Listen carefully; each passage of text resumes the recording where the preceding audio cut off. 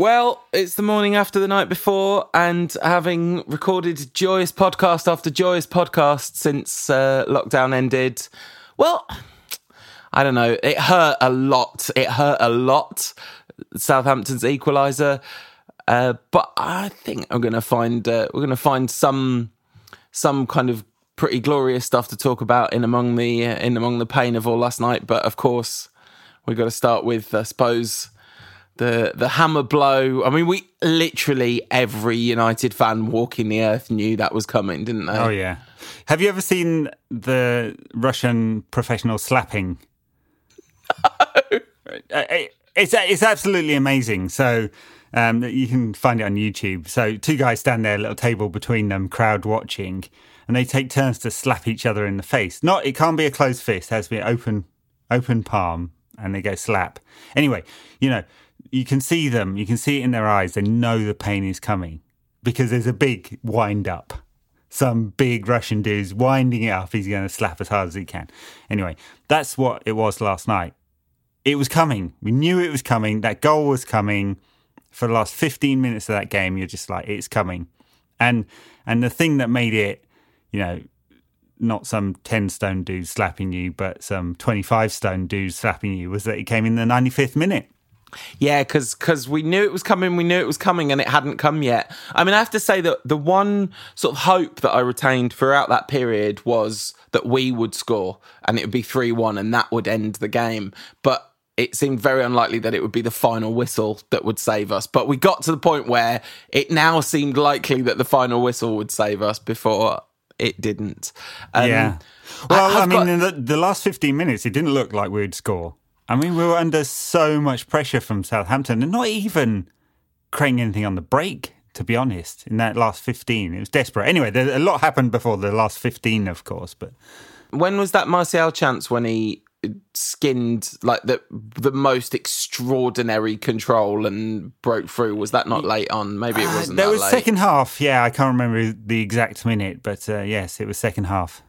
And even though maybe we didn't create anything, I kind of thought that we might at any moment, that was possible. So let's go all the way back to the beginning of the game and a real horror show of a start. I mean, I don't even know if we really gave it the build-up it needed, but Southampton's pressing game has obviously been excellent. I mean, one of the things I would say is that they didn't really do that against City when they played City. They more like defended deep and blocked, but here they went back to their plan A, which against big teams, which is to get right in their face, not allow them any time on the ball. And early on, you said they were targeting Matic and Shaw, but nope, they were targeting everyone because possibly the most press-resistant midfielder in the league got the ball just easily walked off his toes. That's right. Twice, but once to disastrous consequence. 80th minute, by the way, Martial's jinking run, so was deep into, but I think that was the exception, not the norm during that period. Oh, yeah, anyway, you're completely right. I mean, Pogba is normally fantastic in close quarters, and you can normally trust him to do the right thing, even when pressed. And it's Matic that really struggles under the press. I mean, in fact, Matic did. He gave away the ball more often than normal, and only his 85% pass completion rate is still pretty good, isn't it? But only 19 of those 19 passes forward, Matic. So he was under pressure going backwards an awful lot, and Southampton players were running past him. And then Pogba, yes, two, one fatally disastrous and one almost caught in possession, which is just unheard of for Pogba. So maybe just wasn't on it. I thought Bruno looked extremely leggy throughout, and no surprise, really. I know they've been pulling him off in the 60th minute in some games, but not all. And he's just had a lot of football, as all of these players have.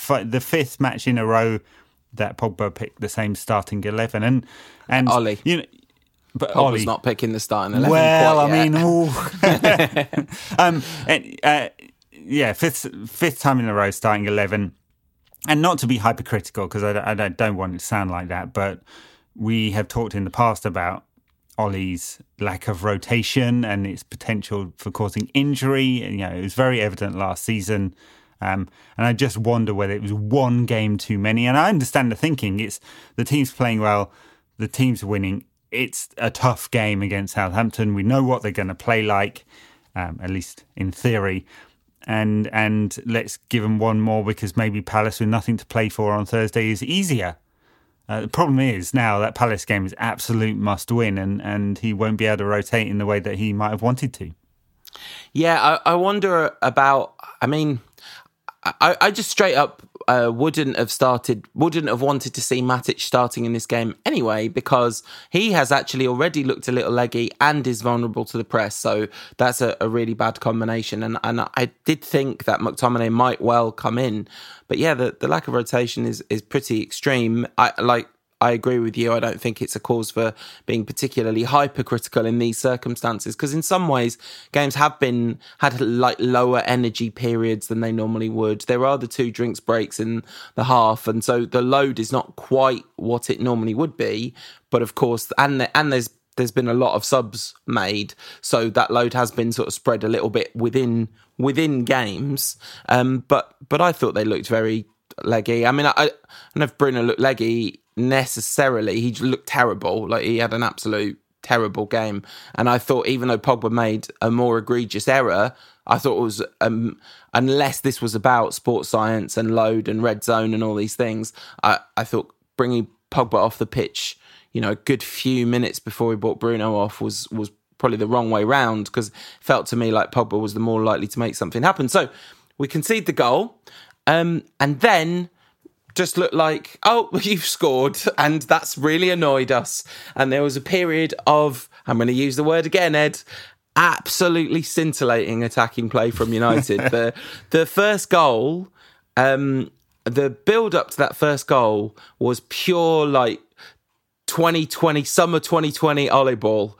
Like, we had Wan-Bissaka doing bits to kind of keep the ball and use it so well. He found Bruno in like, Bruno was almost in a little tiny bit of space and could have, I was talking to Greg Johnson from Football London, and he was saying, like, how many players in that spot would have just head down, whipped the ball in, but Bruno got his head up straight away and found Pogba in a better position. It's a beautiful ball in from Pogba to Martial, and Martial's hold-up play for this is elite number 9 centre forward play in this moment. Absolutely brilliant in the centre of the box, finds Rashford in space, and it's a brilliant finish. I mean, it was a fantastic goal.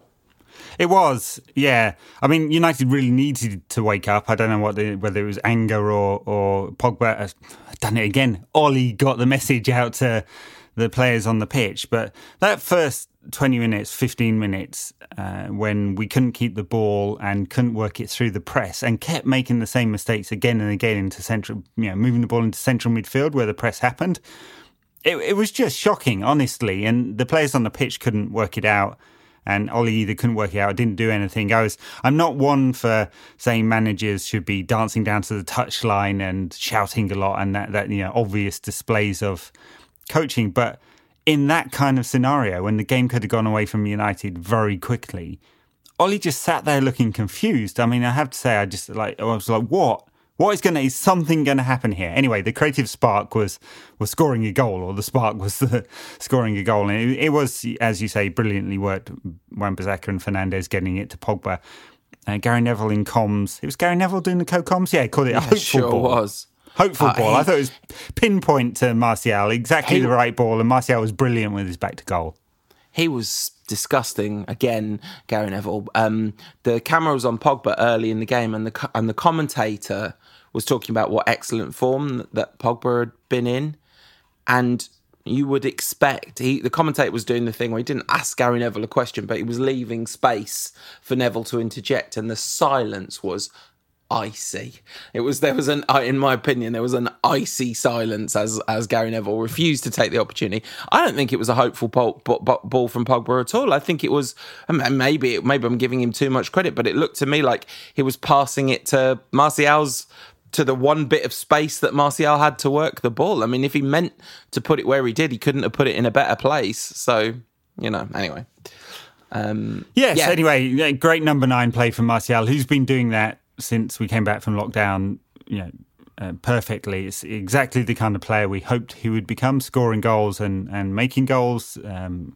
and he made one for Rashford, who finished well, low with his left foot into the corner, and very, very good. United back in it, because it was not looking like either United were going to score a goal or not concede a second. I mean, look, we talk about XG on this show a fair bit, and it doesn't always tell a very good story. And in Southampton's case, it doesn't tell a good story, because their excellence in pressing and in gaining a lot of possession at Old Trafford and pushing forward late in the game is not where all the numbers lie. They scored 2 very high XG chances. I mean, the second one's like 0.96. It's basically on the line. You couldn't miss it unless you're Marcus Rashford.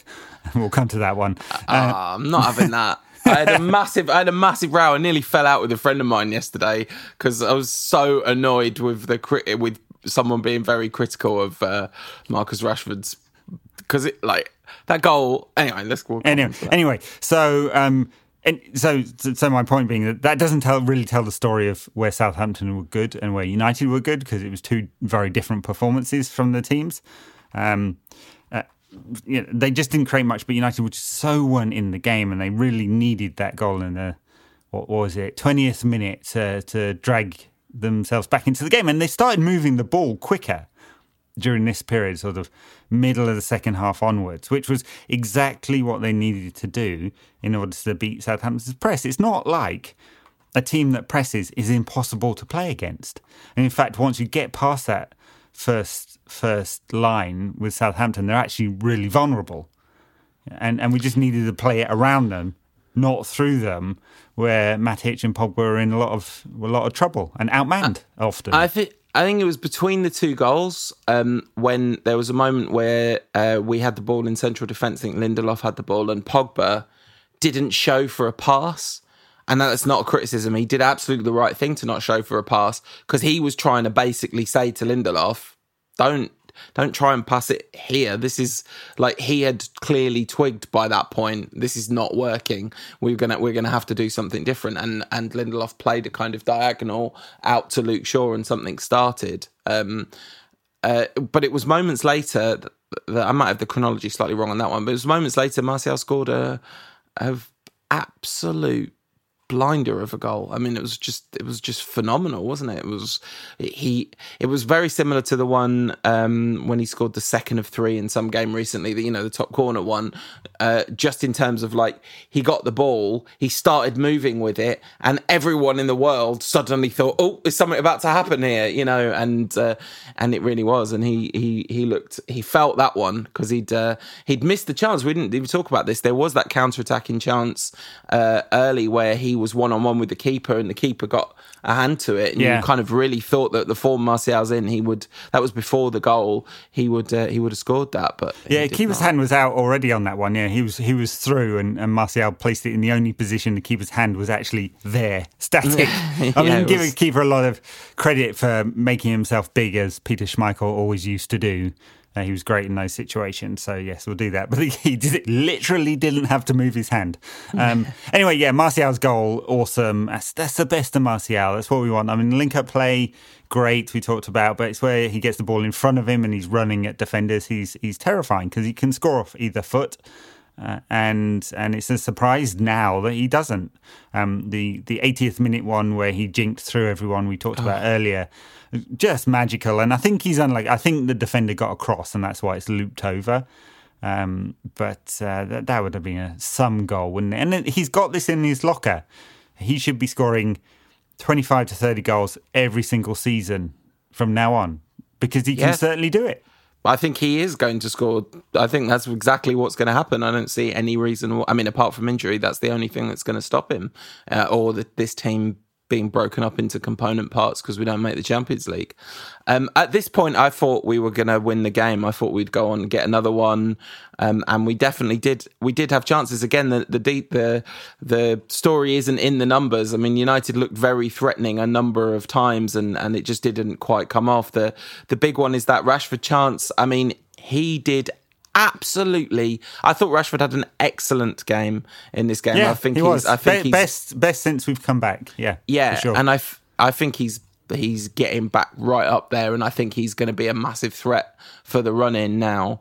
I mean, we've been in the run-in for a while, but I mean the run-in and FA Cup and Europa League and all that. I think Rashford's going to have a big say in all that. But he skinned the guy. Absolutely skinned him in the build up to that. Then the 1-2, perfect, and brilliant defending from South. It's brilliant defending. I don't think Rashford did anything wrong at all. I don't know what he could. I mean, maybe he could have Fernandes style stood on the ball and try and win a penalty. Yeah. Well, I think So I actually think they didn't show it very often, but in the super slow and Enya Aloku on comms called it out. Punditry called it out and said she thought it was blocked. I think it comes off the keeper's foot. He's gone with his right foot. The defender's coming across to tackle him. I think it's just clipped the keeper's foot, and United didn't get the corner. Although it's very hard. We did. We got the corner. It was a corner. We got that, okay. Yeah. He could have got. Anyway. You know what he could have done? Could have gone with his left foot, and he's gone with the right, and he could have gone with the left, and he'd have had a better chance of scoring. That's the only thing he could have done differently there. Still, it's a big chance. It all happens at pace, and I think it was a big chance, but I definitely don't think Rashford blew that chance. And also, it's very easy to be critical for the bit they get wrong when that chance only happened because Marcus Rashford is absolutely brilliant. He then megged someone with a through ball to Luke Shaw about 2 minutes later. He was clearly feeling it. And then I mean, I don't know. Tom, we were talking to Tom in the WhatsApp, and Tom said, this game kind of shows that there's still a long way to go, and it really does expose Solskjaer's limitations. And I think maybe there's some, or I don't even know I think he said limitations or weaknesses or whatever. I think there is some truth to that. But of course, I think it's really important to say this game also showcased what he's getting right, because there was a lot of absolutely fantastic creative attacking play in this game, and I think you kind of expect between Bruno and Pogba that they're going to play better than that most of the time, but he didn't seem to react to the fact that the pattern of play in this game clearly favoured Southampton. I think he maybe over-relied on a bit of individual brilliance, and I mean, I didn't hate the sub when Fred came on. I did think it was a mistake maybe to take Pogba off. I don't know. I don't feel strongly about that or anything. And then you said it was kind of quite defensive-minded substitutions that came next. And I don't know, maybe we kind of needed to shore up a little bit at that point. And if Williams hadn't got the knock on the head and had to go off, and we played the end of the game with 10 men, a few people confused about the substitution situations there because you're supposed to have 5 subs, but the 5 subs have to come on. You can only do that. You can only do it in batches of 3, so you can only have 3 instances of substitutions. Not actually, you can have 4 if you include half time, but you can only bring them on during the game in 3 batches so that you don't use it to break up the play artificially. So that's why they couldn't bring the 5th sub on. But yeah, I mean, I guess you could say that Hasenhüttl got the kind of managerial victory. The one thing I would say is Hasenhüttl's clearly doing a pretty amazing job at Southampton, because if I was them, I would have crumbled in fear at what United were doing to them when they were putting the foot on the accelerator, but they didn't at all. So well, yeah, to come to your original point, I think what Ollie got wrong was he didn't change 2 parts to it. One, in the early part of the game, he didn't quickly enough. I don't know whether they hadn't done the analysis. It's not bloody hard. You know how Southampton's going to play. Or he didn't get the instructions across quickly enough. But United didn't deal with Southampton very well in that first 15 minutes. And then I think in the last 15 minutes, maybe even 20, he wasn't able to, or the team wasn't able to affect the play. So Southampton were controlling the narrative and the style of game. And his substitutions played into that and didn't change it. So going with McTominay and Fred just pushed United back 15 yards, I think. They weren't pushing forward as much as they once were. There just weren't the players there to do it. And it invited Southampton to create a lot of pressure, Whereas if we were, and I guess the idea of bringing Dan James on for Mason Greenwood, who didn't really have a very effective game, was to try and stretch play. But United weren't able to get the ball out of those deep areas at all. So I think that's where Ollie kind of didn't mix it up quick enough. And we talked quite a bit on the last show about what is the identity of United, and it is to be a sort of a creative attacking side. I don't think that identity is as strong as, say, Southampton's. You know what they are, right? They are a high-pressing, counter-attacking side. They struggle generally when they've got the ball, right? They prefer not to have the ball. In this game, they had 52% possession, which is more than they would probably like to have. So you know what they are and what they look like. United, in this one, struggled to impose their style of play on Southampton. I think the chances and the stats don't really tell the story, which is Southampton deserved their draw because they were able to control the narrative of the game, except for brilliant moments from United. Yeah, I think that's a fair analysis. So I wanted to just talk emotionally for a minute because I was I don't like that kind of thing. I'm English. We're repressed.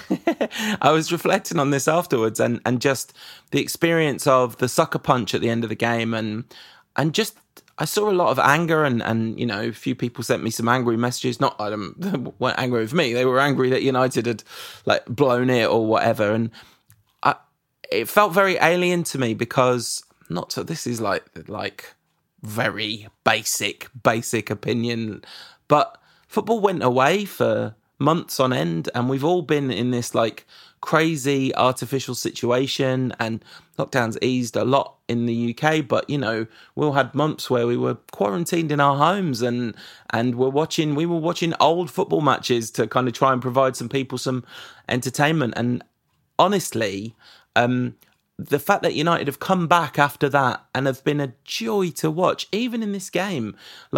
This game, there was a beautiful shot from Pogba. There was the one we didn't even talk about where Pogba, he had his worst half of football since lockdown, and during that half provided the kind of ball into Martial that led to the goal.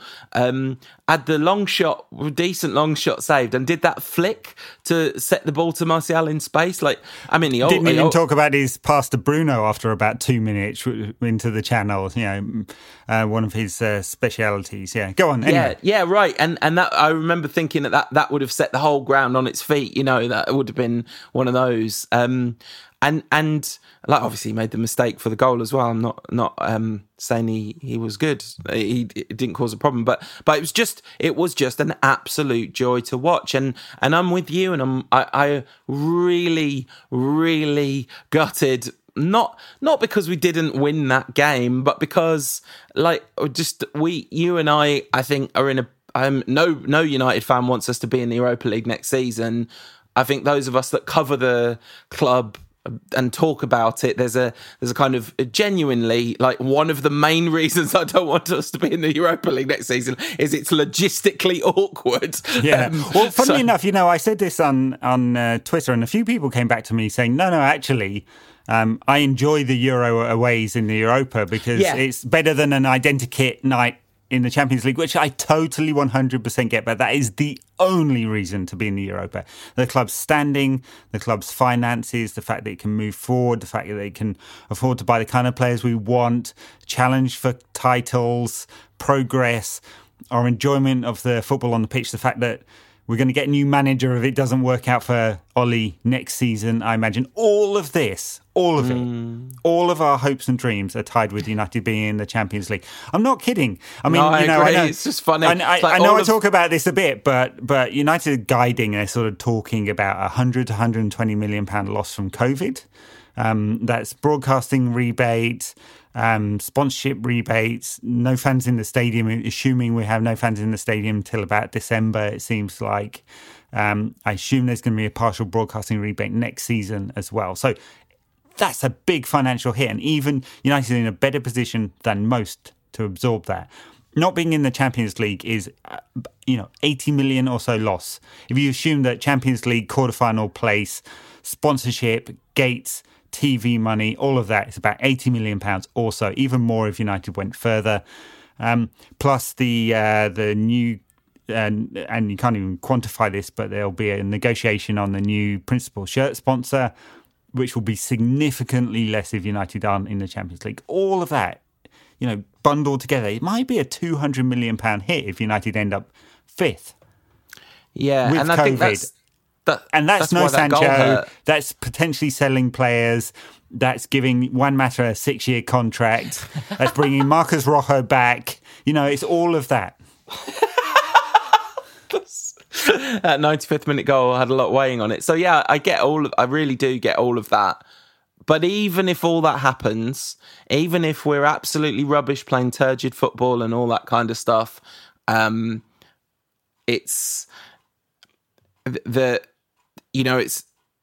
be trying to drag some enjoyment out of it. That's going to be what I'm going to be trying to do. But, I was going to say, actually, when you mentioned Europa League, when I said no United fan, I mean no United fan apart from people that go to aways and get to spend 4 days on the train going to Astana and, all of that. There's kind of some interest and excitement for the people going to new places and doing new stuff, but that is a tiny minority of United fans, of course, given all the barriers to entry to doing that kind of thing. So yeah, it was really gutting, and I almost at the end of the game I had to kind of mentally carve out the two things and separate them out and talk about the impact of the fact that, this game didn't go like we wanted it to, but also just, it's not like suddenly all the good work's been undone. Not at all. No. Not at all. And we'll have a little break and then we'll talk about Palace. And this is a massive, massive game and not one, I have to say, that I think we can afford to take lightly. And I think lots of people, we're in an unbelievably fortunate position that it's still in our hands, but I mean, we haven't even mentioned this. Nobody listening to this needs us to tell them because everybody knew this was the case. I'm sure that's choosing to listen to this. But because Chelsea and Leicester had both lost, we literally would have just walked into third place if we hadn't. And I think that was one of the reasons why so many of us were expecting this not to go well. When we started the game really terribly and they scored, that was like confirmation, oh, yep, here it goes. But actually it wasn't that. It wasn't that story of us just completely blowing it and, bricking it, because United did get back into it and did perform to the best of themselves for a period of time in that game and show their skills and talents and express themselves when it really counted. It's just they weren't able to do that for long enough. And also, Southampton were very good at their jobs. Southampton did a really good job. They're clearly a very well-coached team. And mentally, I was very impressed with them not doing the thing that, every team that we've done this to so far has capitulated once we really put our foot on the gas. And they really didn't. So, that's... Sure. Yeah. And all of that is fair. It's just the impact of moving from third to fifth with a 95th minute goal. It's awful. Is pretty awful. And it's going to have some knock-on effects, which are going to be hard to manage. Anyway, let's take a break and we'll come and talk about trying to manage that in the game against Palace on Thursday. If you want more from the show in between shows, check us out on the socials. We are NQAT Pod on Instagram, Ed's at NQAT Pod on Twitter, and we are under our real names on Facebook at No Question About That. So before we get to the Palace game, The Athletic ran a story, a news organisation ran a story saying... a former news organisation, formerly friends of this podcast. Ran a story saying that it's very likely that the football will continue behind closed doors, but the new broadcasting model will not continue. Now, that is an absolute joke if that happens. If there are Premier League matches behind closed doors that nobody can watch, that is a shame on the broadcasters, shame on the football. I'm glad you brought this up. I wonder whether they might not be pressured into changing that a little bit. So they have allowed all football to be shown as a kind of gift to the broadcasters in their negotiation over what the rebate would be. basically, right, and this is only for domestic broadcasters, because overseas it's very common, for, apart from the States, basically, to be able to watch every single game. Right, the beIN Sports Network or DAZN, who have it in several countries, show every single game. You can watch what you want, and there's a library of replays and all of that. And the coverage is much better. It's much like Premflix that we've talked about quite a bit in the past, right? So I think a lot of people thought that maybe this is the start, but the Premier League is still sort of bought into this idea that exclusivity and supply restraint keeps the price up in some way. And they want to control their packages. I think it's unnecessary, out of date, and especially in a situation where we won't have full crowds potentially for another 6 months. It seems quite short-sighted. And what it's going to do is drive everyone to illegal streams, obviously. I mean, that happens anyway. So the package that you're buying, if you hadn't suspended your Sky Sports, or if you've got back to Sky Sports or BT or whatever combination you're purchasing it from, many of them are given discounts in order to encourage people to come back. Everyone's just going to suspend their... I mean, if you're getting you can't go to games and you're not getting a full complement of fixtures during this kind of weird time, and the quality of the product is very different, no crowds, atmosphere is not the same, all of that kind of stuff, and the fake crowds are horrible. I don't know. I think we might see a dip in Sky Sports subscriptions, and we're going into the negotiation for the 21-22 onwards, that 3-year cycle. Might see quite a large dip in the broadcasting, the bidding, especially in the UK. Overseas we'll see, because it's more dispersed. But I wonder whether the Premier League as a whole is being a bit short-sighted here.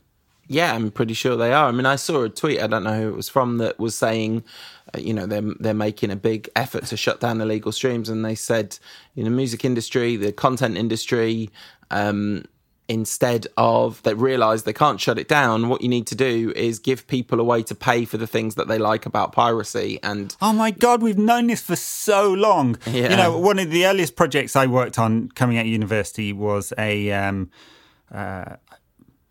trying to wonder whether I've still got an NDA here, but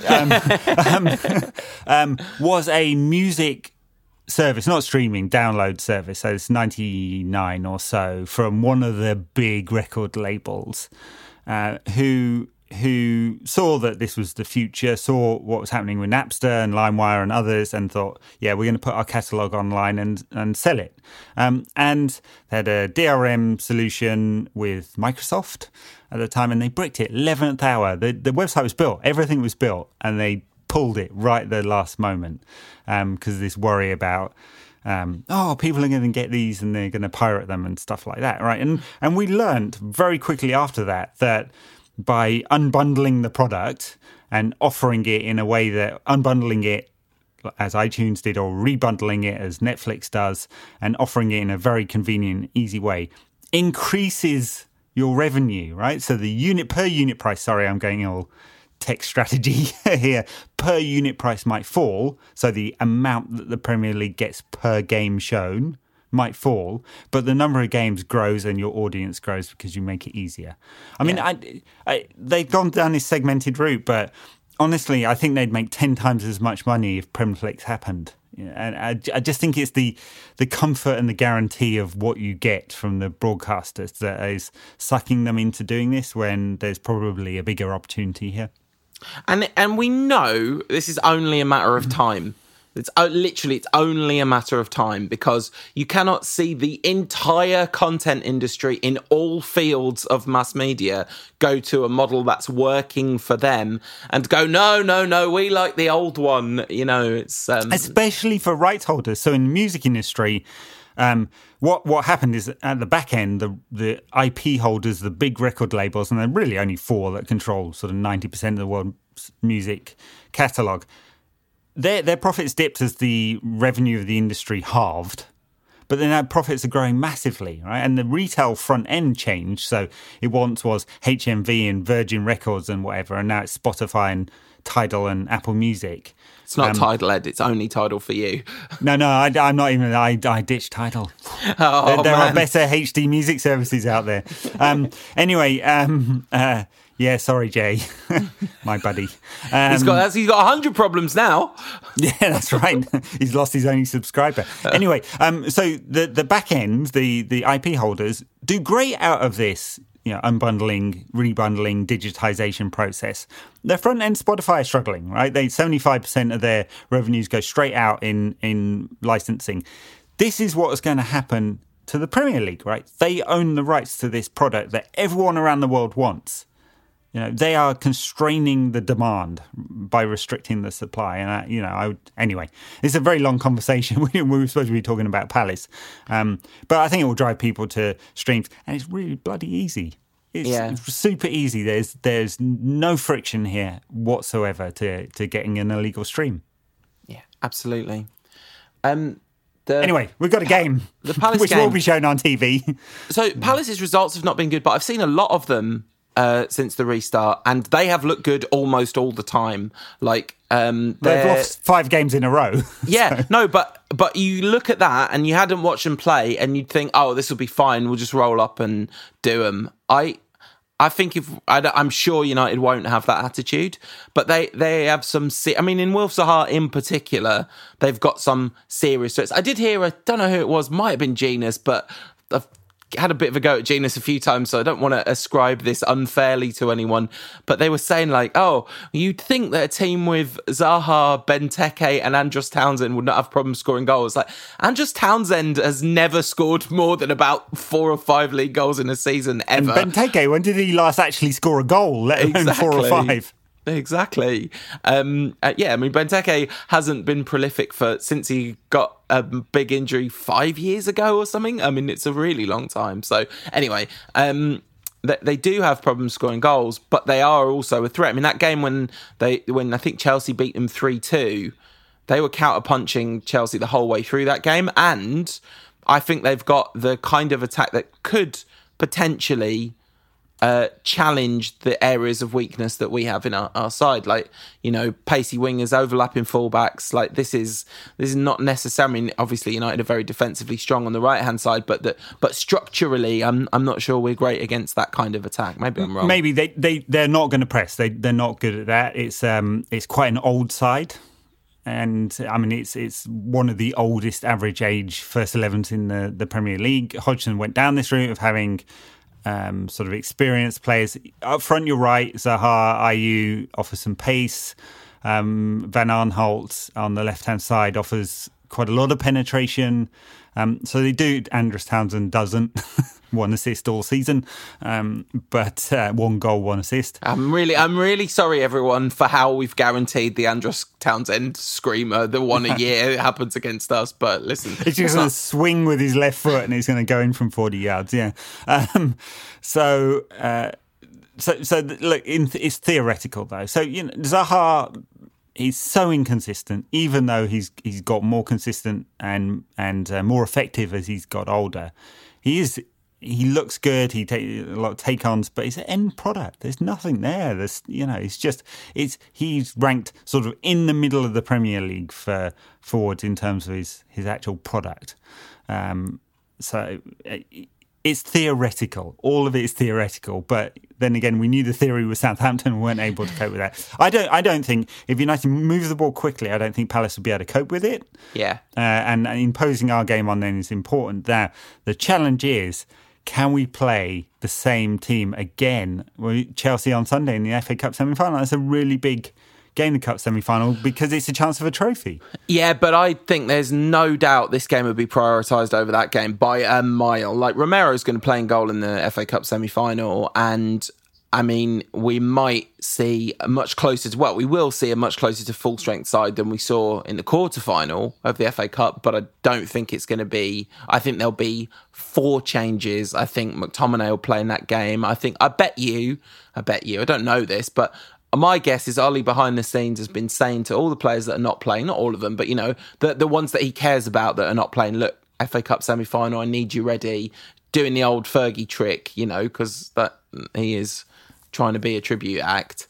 And that's, I would seriously guess that that's been happening. So I think this will be... No. I mean, I'm sorry, I wasn't trying to interrupt. No. I was just going to say, Fergie, I'm sorry, but the mask goes over the mouth and the nose, not just the mouth. Doesn't work otherwise. Yeah, absolutely. I mean, the first shot of him, he was doing both. So I was like, but it was getting in the way of his glasses. It's very hard to wear glasses and a mask. Yeah. Yeah. But I think this will be. I think this might just be the same starting 11, assuming we can find a left back, because Luke Shaw, that looked a bit nasty, so actually probably won't be. He's Luke definitely Shaw. out, and the question is, how bad was that head injury for Brandon Williams? I mean, it's obviously a bad cut. It looked like he's going to need stitches. That's fine. Put a bandage around his head and he'll be okay, as long as he didn't have any concussion symptoms. And then he's definitely out if he has. And then we're on to Dalot at left back. He hasn't been in the squad for the last 8 matches, so no idea if he's actually fit. Well, he played against Norwich. He played Norwich in the cup, yeah. So hopefully he's fit, but he's not had many minutes. And beyond that, you've got what? Go to a back 3 or recall Ashley Young? Yeah, that's where we've got to. I don't know. Is Ethan Laird training with the squad? He could play there. I mean, he can. He's right-footed, but he can certainly do it. Anyway, I guess, touch wood, Brandon Williams can play because that's the obvious choice there. And then, I mean, I definitely drop Matic. He needs it. He needs it. Scott McTominay. It's United will have a lot of possession in this game, but it's not as if McTominay's passing is so dire that he wouldn't. Not at all. So I think that's a very sensible one. And then the question is, does both Pogba and Fernandes play? Because they both looked a bit leggy. They did. I mean, Pogba only played an hour, didn't he? And then he's got an extra half an hour's rest there. Fernandes played till 75 or something. I mean, I kind of just briefly touched on it. I thought he had an out-and-out stinker in that game. I mean, I don't know whether that's the common consensus or not. I didn't consume any football media at all after that game. It's one of those games where as soon as that 95th minute goes in, I was doing the washing up afterwards, so I was just firing up a podcast and I was looking at what podcasts were ready and just like, nope, delete that one, no football media, not interested. Don't want to hear any previews of this game. I don't want to hear any chat about it. Fair play to you if you've listened to this. I could not have listened to this week. But yeah, anyway, I thought Fernandes had a stinker, but I mean, I don't expect that will be the norm. And I think you want them both in the side because of just how vital it is to unlocking a team that will probably sit deep and defend and all those kinds of things. I mean, you might not need them both, because it's not like, if you play Fred and Pogba or Fred and Fernandes and you've got Greenwood, Rashford and Martial up front, I wonder whether you rest any of the front 3. There's an opportunity. I mean, Greenwood didn't have a great game. I don't think he's played so many minutes that he's going to be knackered, but he's young. Dan James is an option, obviously much less of a goal threat. He's really the only option unless Martial drops out and Ighalo comes in, which is an option again, but they've tended to want to use him as impact sub, as a sub. No, he's got a lot of goals. He has got a lot of goals for United, and he's done that job perfectly. But he's not going to change the game for United as a sub. And mostly, I think he scored goals in games he started. So I think he scored, if I remember correctly, the data. He scored a lot of goals in games that he started in the cup competitions. I wonder whether he might even start in the semi-final. I would be a little surprised, but. I guess it depends. I'd hate for us to just give that game up. Yeah. It's a trophy, it's important. Yeah. No, I mean, the Europa League may end up being more important, even though we hate it as a tournament, because United are 3 games away from a qualification from the Champions League. And with a very favourable quarter-final draw, which we haven't talked about.